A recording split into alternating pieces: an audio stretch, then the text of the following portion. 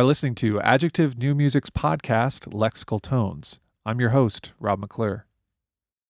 Soft, slow, spacious.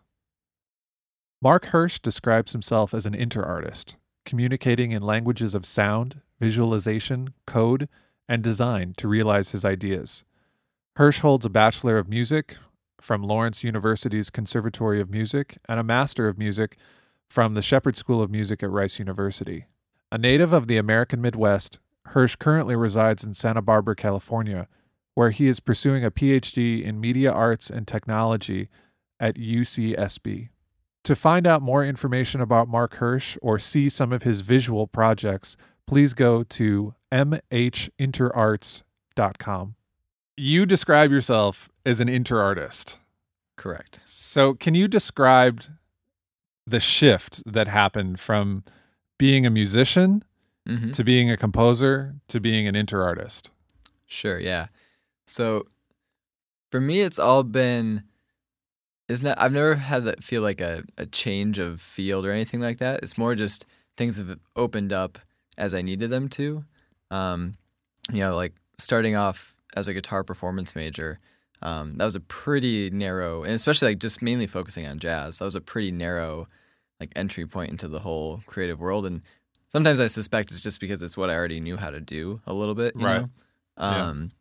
But then like pretty quickly in music school, I was like, this is great playing these standards that all these other people write, or wrote, back in the day. And there's so much you can do with that if that's your thing. But for me, it was like I need like to say the things I wanted to say creatively. I kind of had to have a stake in that more than just playing something that someone else wrote. And, so that gave way to composing. And pretty quickly after that, that kind of broke me out of like the kind of jazz world too. And like I started to see like all these people like Morton Feldman and John Luther Adams that have done like things that kind of blur a lot of boundaries and kind of bring a whole different sort of like philosophical and like spiritual, if you will, kind of experience to music more than just playing like swing charts. And so, they're a bit different. Yeah, I couldn't really meditate, while I was playing like Corcovado or something like that. So, so it just became like a necessity for me to say what I wanted to say. So I started composing, and it was pretty funny because I quickly realized why I was so unhappy. Not unhappy, but so unsatisfied, I guess, like just playing jazz or whatever. Because like I remember the first piece I wrote was like quarter note equals like 1. And like like nine awesome. P's, like like as soft as possible and like as slow as possible, and like one note for a really long time, and like a ding somewhere like off stage. And so it was like very clear, like okay, this was what was in me, and not so much like boo ba doo ba doo ba doo ba doo ba doo, like that type of stuff. So like that just kind of gave way to that. And then like that just gave me a taste of like you really could. I guess what it was is it broke down a lot of structures. Like jazz is so like formal in a way, like the way you learn it and the way you play it. And composing was so like you could just do whatever you want. And you can go anywhere you want with it. So that just kind of gave me a taste of that. And then the bigger jump maybe from music to everything else was just I feel like in some ways maybe because of the type of music that I love to do was so like experiential maybe that it just lent itself to having other things involved like visual or video. And so I just started to dabble in that. And then to me it felt like I could communicate a bigger idea more easily. So like whether it was like the ballet I wrote or doing a film with a score, I felt like I could just get more out of that experience and like say more than just like some notes on a page. Not that that's a bad thing, but just that's like kind of where I wanted to go with it. And then, from there, like I guess the whole thing was kind of pushing towards like having more of a experience and maybe less of a like a listening maybe.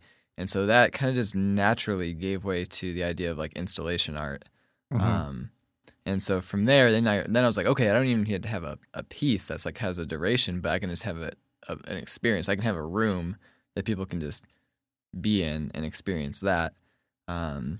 And that just opened the door to everything, basically. Like, that quickly opened the door to robotics, making this stuff happen when I wasn't there, or, interactive stuff that could keep the installation going while I wasn't there. So it just kind of all was a necessity to get to a more elaborate experience of what I was trying to say. And then, now where I'm at now, it's like kind of the full, it's just getting more and more open each time I do something, I think. Do you think, I mean, you're looking for an experience, right? Mm-hmm, mm-hmm. And I would say that the main hurdle for composers when, I mean, someone who describes himself or defines himself as a composer first and foremost, the main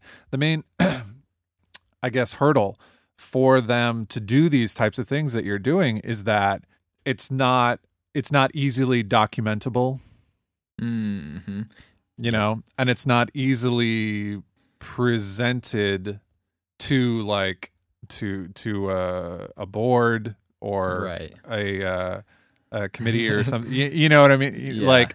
Like I was actually having this conversation with another composer in my collective, John Sokol, and we were saying that someone like John Luther Adams, where the incredible duration is prohibitive to making this available digitally, and also the spatial element of his piece. So many of his pieces are spatially oriented, and like it just you have to be there. Right. Yep. To have that experience. And I love that about those pieces because it makes the performance that much more special. Certainly. I can't just go onto iTunes and find this piece and have the same experience as when I am in the middle of 100 drummers, beating the hell out of their drums and cymbals and everything else, and the room is shaking, and you just don't have the same experience. So it's so I think that is so valuable, but at the same time, it's for someone who defines themselves as a composer, it's a huge risk. Right. Yeah, no, it is. I mean, and the thing that I struggle with about kind of like the idea of documentation, especially in these things that are very experiential and like kind of you need to be there, is that documentation is great because, like you said, this is something that you need to do to further your career and your art and get your work out there. But documentation also kind of takes all the fiction out of the art too, because I think one thing that's so great about the experience of being in that drum circle or being in the installation or being at a John Luther Adams performance is that you're in it in the moment, but then you also have this like pretty faulty memory of it too. Like, as time goes by, you have this weird perception of it that's not particularly reliable, but there's something about that, like there's something mysterious about that, I think, and something like... Yeah, there's actually something beautiful about that. Right, like, exactly. Your memory of the piece evolves over time, and if you had a good experience, your memory will just get better and better. Right, exactly, yeah. You kind of block out the moments where you weren't engaged or whatever. Right, yeah, as opposed to like going back and listening to like, or watching the recording of it of like, some guy had like a Zoom inside of his jacket pocket and you're like, oh, well, this sounds like shit, Like, yeah. It was way better than he just that. moved. Yeah, exactly. Is that gum? Okay. Yeah, so I think that there's something you lose a lot, but then it's, it's tricky, like you said, because you have to do these things as like an artist in our time. And I've struggled a bit with that because I like to do these sort of succinct little videos on my website of the projects I do, but usually some of them are such snippets of what the actual thing is. So in some ways, I feel like, the way I've seen it more successfully for people, and the way I've been trying to do, is almost think of it as completely different pieces. Like you have this piece that is the thing you go to see live, and then you have a completely different piece that's like comes from the same thing that goes up on your website or whatever else. But like, oh, that's interesting. Yeah, so I've been trying to stay away from trying to document a thing as opposed to just using the same material to create a different piece. Like, for example, in Houston, I was working with Lydia Hans from Frame Dance, and we did this piece that I was very happy with. It had all these video projections and radios hanging everywhere, and people submitted stories, and it was cool. But it was really, really hard to document that. And I tried. I tried to like just record a ton of video. And I watched it. I was like, "This is not very interesting." and so that I feel like that, like learning that was not very good. But then seeing other people that take pieces I'd gone to in person, some of them were doing these things that were like what I saw on their website was very different but very compelling. But it was also like for a website, and so I think that's the problem sometimes with documentation. And in music it's especially tricky because there's nothing to look at if it's just a composition. And so that becomes a whole nother that would be some I think there's probably room for some creative approaches for documenting big experiential pieces for websites, whether it's maybe not something that's just like you play, but something that's like, I don't know, maybe like part of almost like a online installation that just happens. I think there's room to try to find something, but I think that's the kind of thing that like breaks down so much is like, something that works in person is probably not going to be very, fulfilling on a computer screen. Yeah, and I mean, what you said right there actually made me think of when Bjork came out with the Biophilia album. She also came out with the app where, right, yeah, yeah, like where you could interact with the technology that she was using to create the songs, and that was really effective. I mean, yeah, it certainly doesn't replace the songs, but in a certain way, it gives you, the viewer or the person who is engaging with the app, like the ability to not only see what she was working with, but also create something yourself. Right. Yeah. So I wonder in those big like experiential pieces, maybe giving like. And I mean, this would take a lot of coding, right. So we would all have to get better at that. But right. but give people like not a document, but the materials for them to work with themselves. Right. Yep. I mean, at the end of the day, I feel like the stuff you're putting out there, especially because especially if someone's looking at this thing for the first time or you're submitting it to some sort of group of people to review, like. I mean, chances are they're not immediately going to want to sit down and listen to this big experiential thing. So it's almost like it'd be better just to entice people with what, the prospect of coming to see your work would actually be like. Right. Just give them a little taste.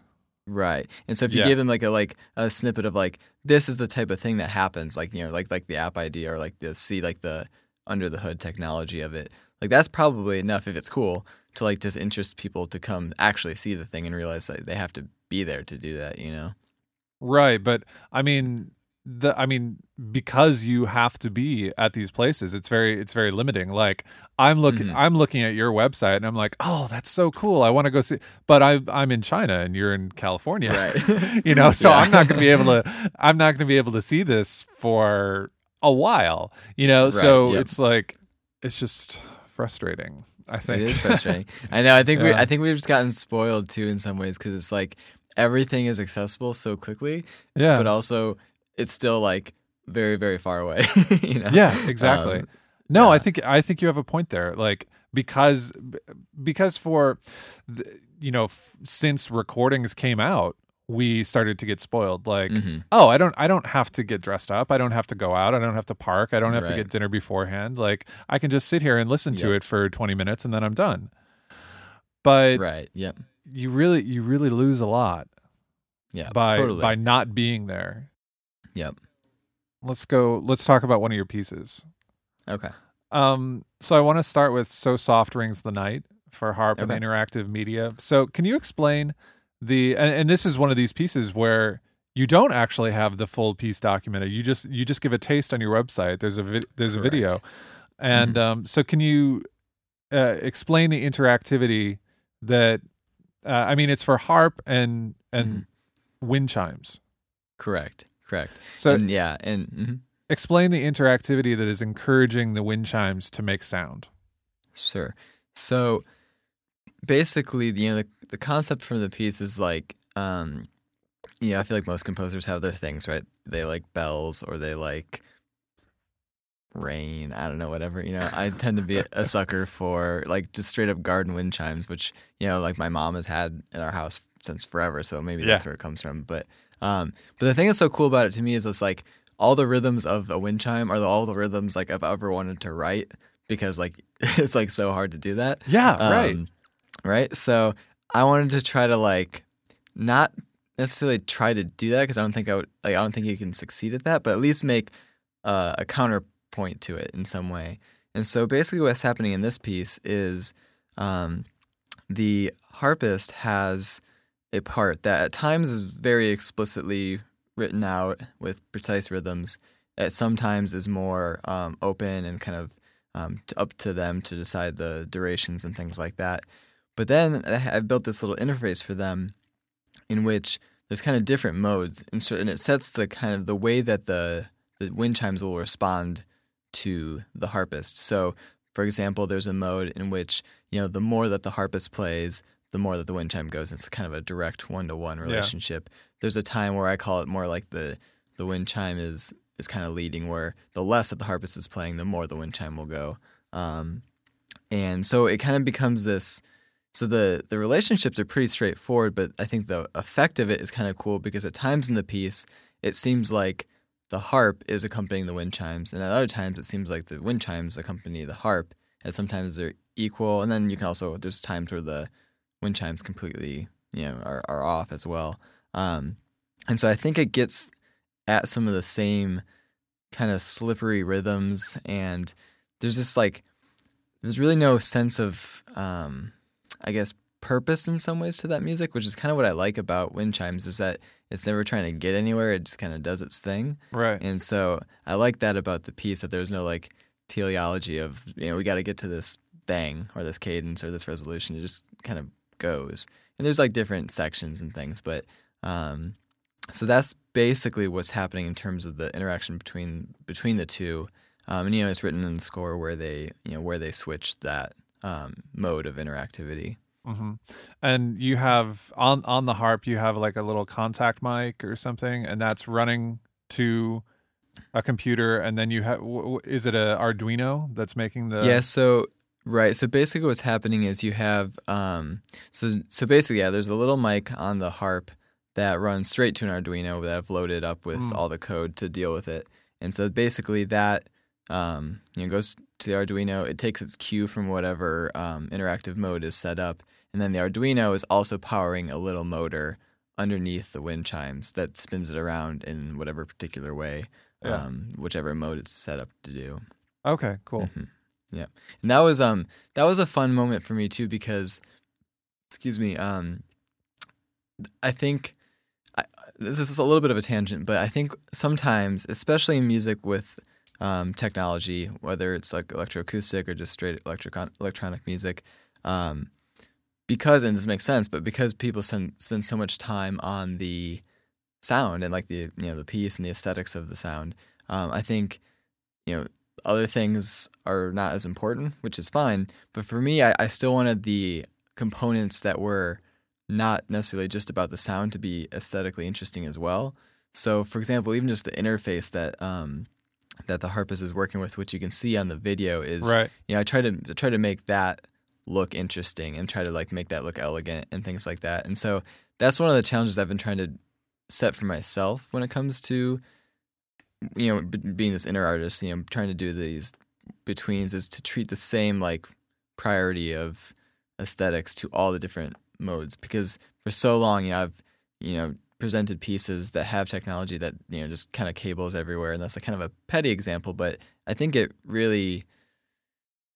comes across stronger when all the things are kind of working really well together. And so this is one of the first pieces where I was really trying to get something that looked as good as it sounded, I guess,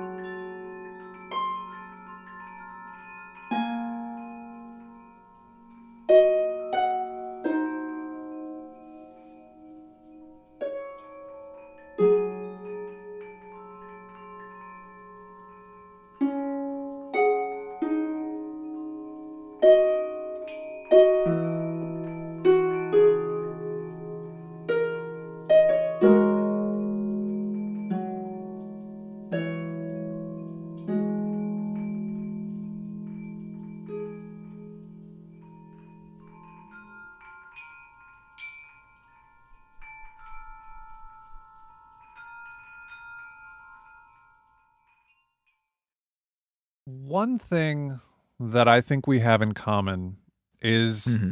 an interest in something other than music or other than art, which we then Mm-hmm. directly translate into music or art. Yes. Mm-hmm. And in this, I'm thinking of your aggregate pathways or the Mm-hmm. ancestry sculpture. And Yes. maybe more than that, it's an interest in new ways to control art, Mm-hmm. ways in Yep. which the mind is only a single component among several, instead of Right. like the end all be all creative driver. I mean, Right. Yep. do you, can you speak to that? Yeah, definitely. I mean, I think that's that's such a an interesting field to me because it kind of calls into a lot of.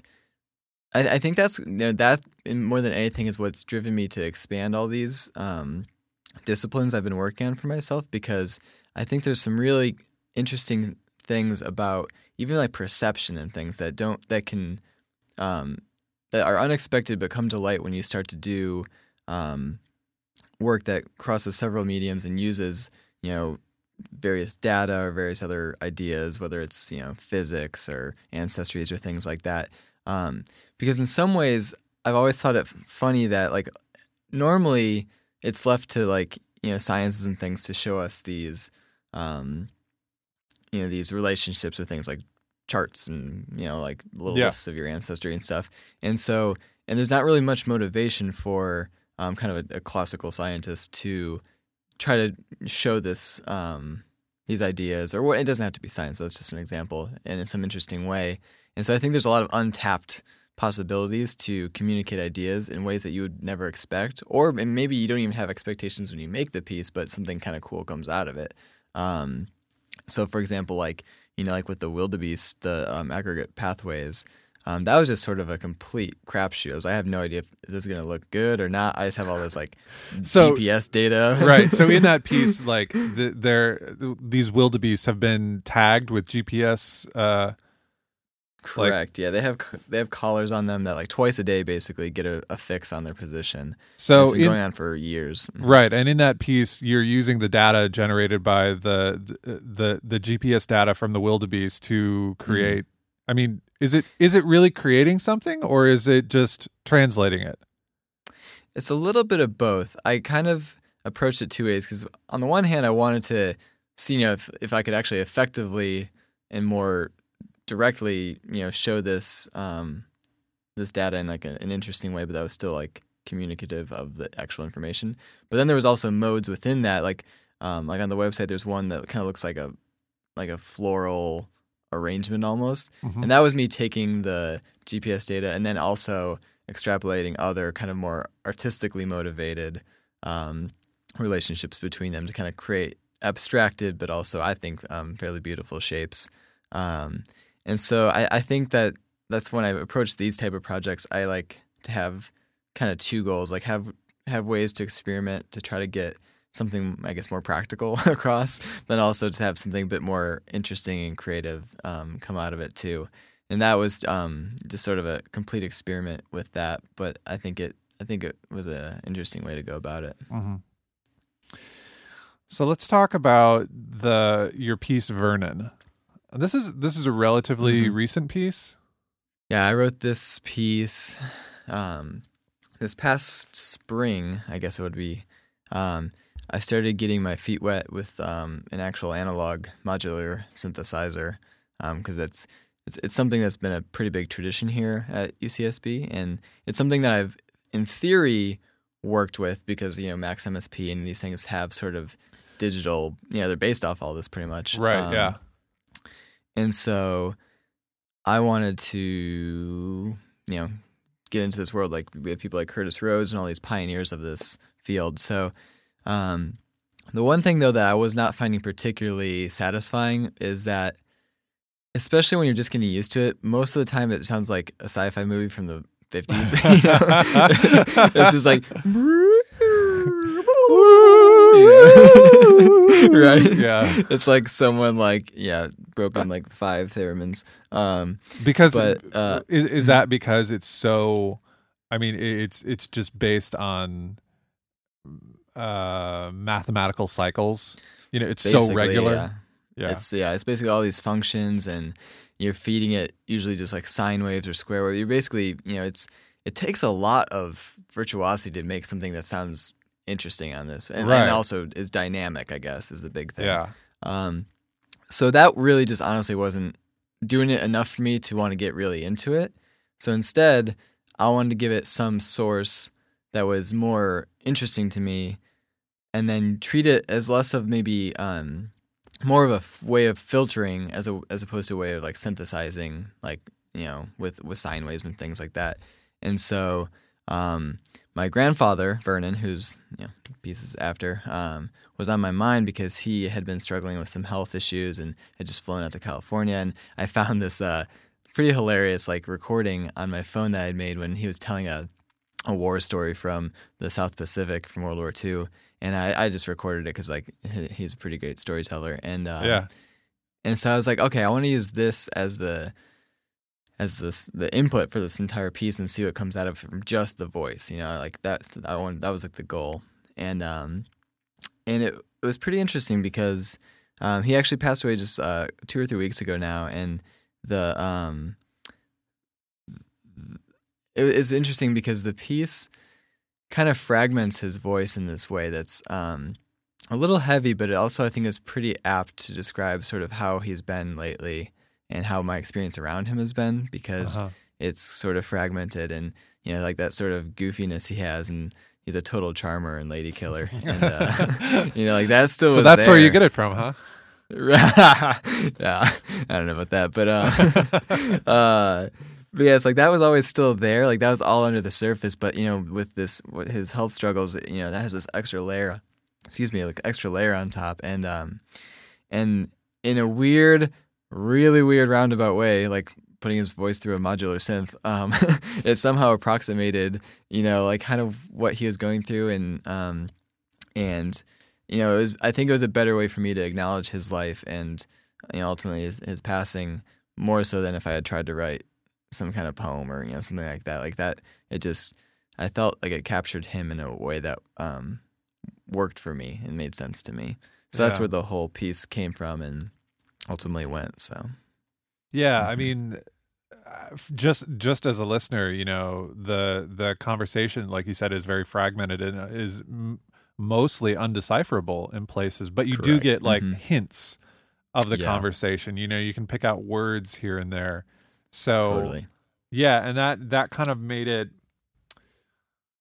I thought for me that drew me in, that I couldn't hear everything, that I couldn't understand everything, and it drew me in trying to make sense of it and trying to grab onto words and trying to grab onto like the feeling of his voice. And so, I mean, you can hear you in that too, right? I heard your laugh every once in a while. Yeah, definitely. Yeah, there's a few moments where he's a pretty funny guy, so I couldn't help but busting out a little bit. No, I think so too. Like it's pretty. I think it ends up being a kind of evocative sound. Just the sound of the voice, and not so much the meaning of the words. And then the times that it does kind of shine through, it really is like sort of a cadence of, in some way, that it's like this kind of release of tension that you've been sort of leaning in towards. Yeah. And there's other interesting things that came out of the sound too. Like at one point there's this really kind of epic wall of reverb and feedback that was happening pretty unintentionally. I was kind of at that point just like moving a bunch of dials around me, like, and at one point, like just like it almost sounds like this. Not to get too programmatic, but like it almost sounds like this gigantic like plane, like propeller plane. Yeah. And like that was just kind of a happy accident, just because of the content of what he was talking about, which maybe doesn't come across in the recording, but I knew that was what the story was about. So yeah, it was interesting. Like just doing the modular synth thing is, you have to give up a lot of control because it's happening in real time. You can't. Then all of a sudden you'll get something you love, and then you're afraid to touch it, but then you do, and then you get something else that you may love or might totally suck. So yeah, it's kind of an exciting, it's a performance in and of itself, even though like you're the only one in the room. But so that's been kind of a fun new area for me to get into.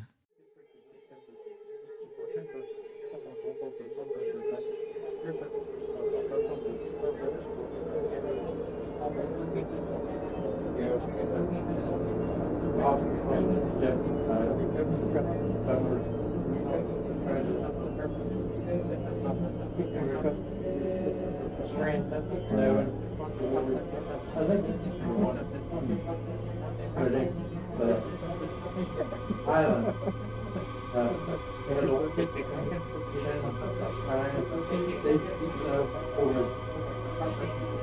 They in our for some there if we just render tunnel whatever here sure I mean small again free and that was bad here we trying to get them 8 left down had 6 in place on time. Here comes this thing. We break the hand thing keep the something hard and we some temp worker operate popular treatment and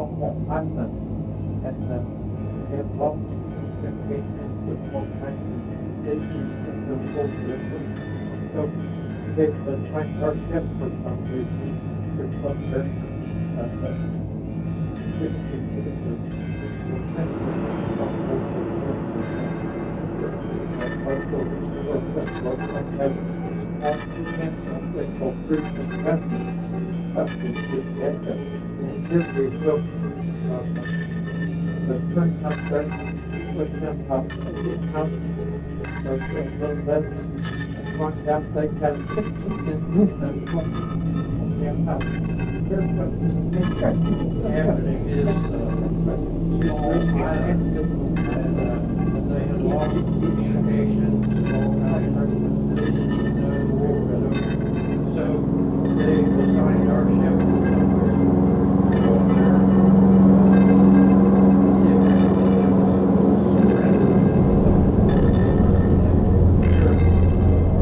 they had small 3-inch guns. That was the biggest we had. Here we go. Turning up there, get within about 8 miles or a little less, and find out they had a 16-inch gun in place on the island. Here comes this thing.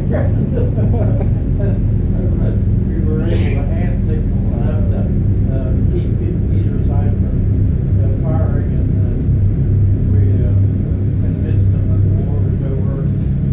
Sent word with already I was radio went in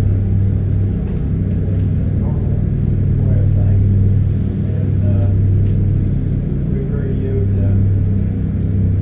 Tokyo, sent a couple of hospital ships up there. Most of them about 8 months for a little less thing because they've been stranded there. One guy. I think that was one you were taking my hand in one that died and we was over radio went in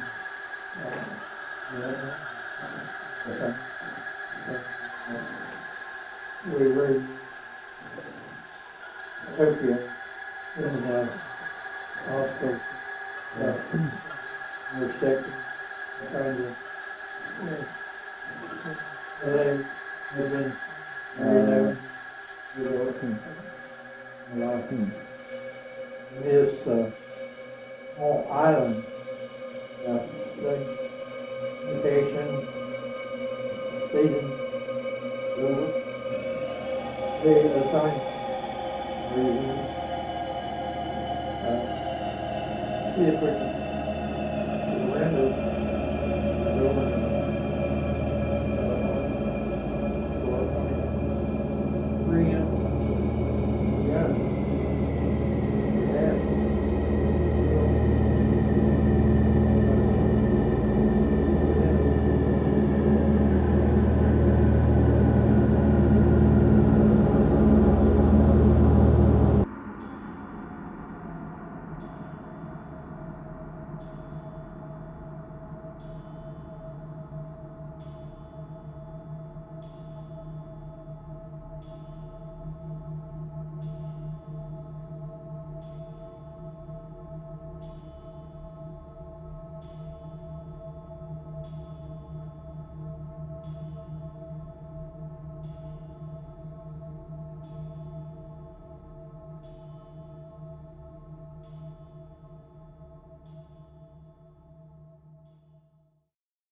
I was watching this documentary about Eliane Radigue, and she was talking about that exact thing.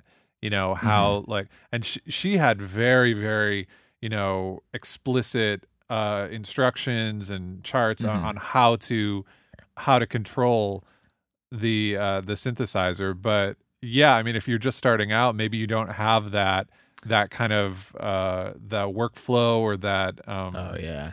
Yeah, so it's very fleeting, it's very fragile, and Oh, totally. I remember like it wasn't on this piece, it was just something else that I basically came across this like I like turned like it was just like kind of a bunch of junk, and then I turned like one dial and like this like alien dubstep just started happening. And I was like, what the? And then I was so scared to like touch it and I wasn't recording, so I basically this thing was just going forever. And so I started up the computer and like got everything set up. And like right when I was about to hit record, I tripped over the cable. Oh no! It was like whoop gone. So, but that's that's kind of the thing about it though. Is like you sort of just have to accept that was awesome. You'll never be able to do it again. Yeah, it's a shame no one was here, but I guess try again. So yeah, it's fun. It kind of keeps you have that memory where it's getting better and better and better now. Totally, exactly right, exactly. Yeah, for sure. Yeah. So my wife Kate and I were having a conversation the other day, and we were actually talking about you, and she asked me. Uh-oh. Yeah, she asked me going forward. In my career. She's like, you kind of want to be Mark, don't you? I was like, because I've had this, this desire for a long time to try and get into other things other than music, and I've sort of accomplished that by collaborating, with dancers, with poets, with these other artists, but never really taking the leap myself, and I thought about this for a while. And I was like, do I want to be Mark? And I said no. And it's not that no. It's not that I don't want to. It's not that I don't want to take the path that you have taken, but I don't really think I have it within me, and to like go in the directions that you do. And I said that it had to do with what I imagine that your driving forces are in creating new work. And I interpret your work as having a lot to do with material. That the material is the thing that drives the creation, as opposed to an artist in which ideas necessitate material to realize them. Yeah. So is that, am I interpreting it correctly or no? I think that's a fair way to put it, because a lot, and like that's kind of the scary, frustrating, but sometimes and ultimately rewarding part of like the way I approach, like you mentioned, where I sort of get into this thing because I feel sort of stuck, and I work in this new material, I work in this new field or with this new tools, and usually it's pretty bad for a while. It isn't anything, but out of that comes the material that sort of materializes is something interesting, or I find some way to funnel it, as opposed to, but I think you're completely correct in that I don't have this idea, and then go find all the tools that'll make that thing. I guess I'm a bit more like hands-on or hands-on. Like I need to sort of like get into the kitchen with all the stuff and throw it around and see, what comes out of it. What comes out of it. And I mean and so it's very fun to do that, but it's also, like I said, kind of frustrating sometimes too, because, especially as you start to be like a more established artist, which I don't know that I am, but it's like at least you think of yourself like, or at least you're like, I've been doing this for a long time, I better be good at this. Right, I should be at that point, right? I should be. It's kind of like, it's like maybe like learning a new language as an adult. It's like it kind of sucks to be getting older and then to have to suck at something again. Yeah, right. So it's kind of terrifying. So like, right now, like my, for example, like coming to where I am now, and then even when I was at Rice for 2 years, like, I basically is like, I need to learn to code to do all these things that I want to do, or like, I think a lot of cool stuff's going to come out of that. And I kind of just jumped in, and for a while it was just really bad and pretty embarrassing. But now I feel like I got some some decent chops under my hands now, and so I can do some interesting things that I've sort of found exploring that world. But for a while it's just very frustrating because you just see people that have done it for 10 years, and you're like, man, I should have started that 10 years ago. But then I think if I did that, I also probably wouldn't have been playing guitar for 16 years. It's just kind of like a give and trade. So yeah, I guess it's kind of playing the long game a little bit. Like I feel like I'll be like 98 and finally have all the things I need to make a piece. So that's awesome. And then trip on the chord and it'll all go. Right, it all comes. Mm-hmm. All right, so I want to end with Into a Violet Unchanging Light. So yes, that piece. I have a pretty special relationship with this piece because I've heard it at some of the more intimate times of my life, which is putting my daughter Violet to sleep.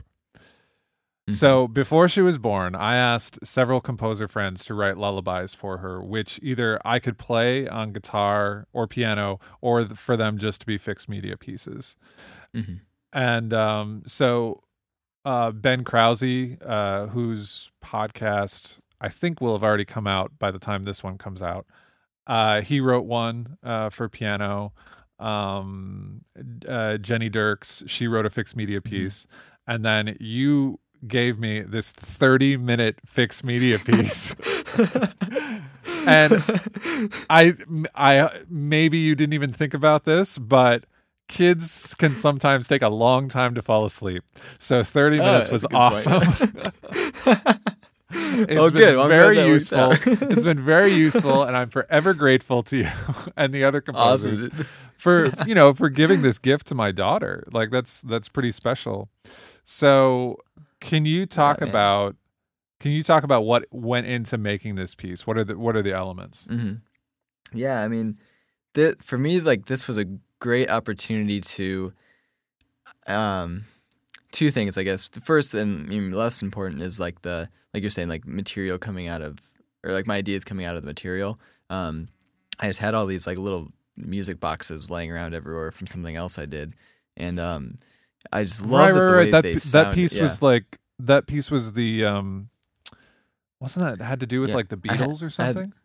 So I had like 30 of these silly little music boxes that did Yellow Submarine. Right. And one day I was just going so slow, like playing it like this, cranking it so slow, and it's like was something totally different and pretty magical, and I loved it. So that was like a perfect example of what you're saying, where like this whole thing came out of something that just was like an experiment. But then more like conceptually, like this was also really satisfying opportunity for me to have basically, in a world where either no one ever had to listen to my stuff or everyone just liked my stuff like automatically, I would just write things that like didn't do anything. Like there's a reason why I love Morton Feldman. Like I just love really long notes that are really quiet and that just chill for a while. Like I just love that. But I've always felt like in various schools or writing things for people that not everyone's into that. So like I've always sort of felt this, this like pressure to make it go somewhere, or like, change a note occasionally. And so so for me, like this was like the one opportunity where I was like, all right, I don't have to worry about any of that. Like this can be as like the chiller the better. Like there's no pressure to like, throw 1,000 notes into this thing. And so I basically created this background texture that pretty much goes throughout, and it's just using some like convolution to make these sort of, normally they tend to be ghost-like, but that kind of is like a more frightening connotation than this is. There's more like ethereal sort of washy sounds that are in the background. And so I basically had that as like just a bed to hang out on, and it doesn't change. Like it moves, but it doesn't change, And then basically sat there and recorded tons and tons of material with this little music box, and just got like this insanely long, way too long maybe, but built up all this material on this like little music box, and then just cut it into a thing. And I was trying to at first, I'm glad you mentioned that you're happy that it's longer because Yeah. at first I was like, oh man, I should cut this thing down. Like, Bandcamp's yelling at me that it's too long of a file and all that stuff. But in the end, I was like, okay, 30 minutes, it feels good. And I just felt so satisfied having written something that was like truly how I just enjoy music, and that's just completely like I even feel weird saying it now, but like completely static. I just love that. I can't explain it, but that's just something that really, gets man. to me. So I felt like, the pressure's off to satisfy any competition. So here we go. There was no competition. There was no competition. Yeah. So I'm glad that worked out as well for you as it did for me. Yeah. So I think we'll listen to an excerpt of it, and Cool. normally, You mean you don't want your podcast to be like 5 hours long? no. Yeah, maybe, so normally, when I go to sleep at night, I listen to podcasts to like fall asleep at night. So I think we'll just close out the podcast with like a longer excerpt of this piece. And if you, the listener, are trying to fall asleep right now, here you go. There you go.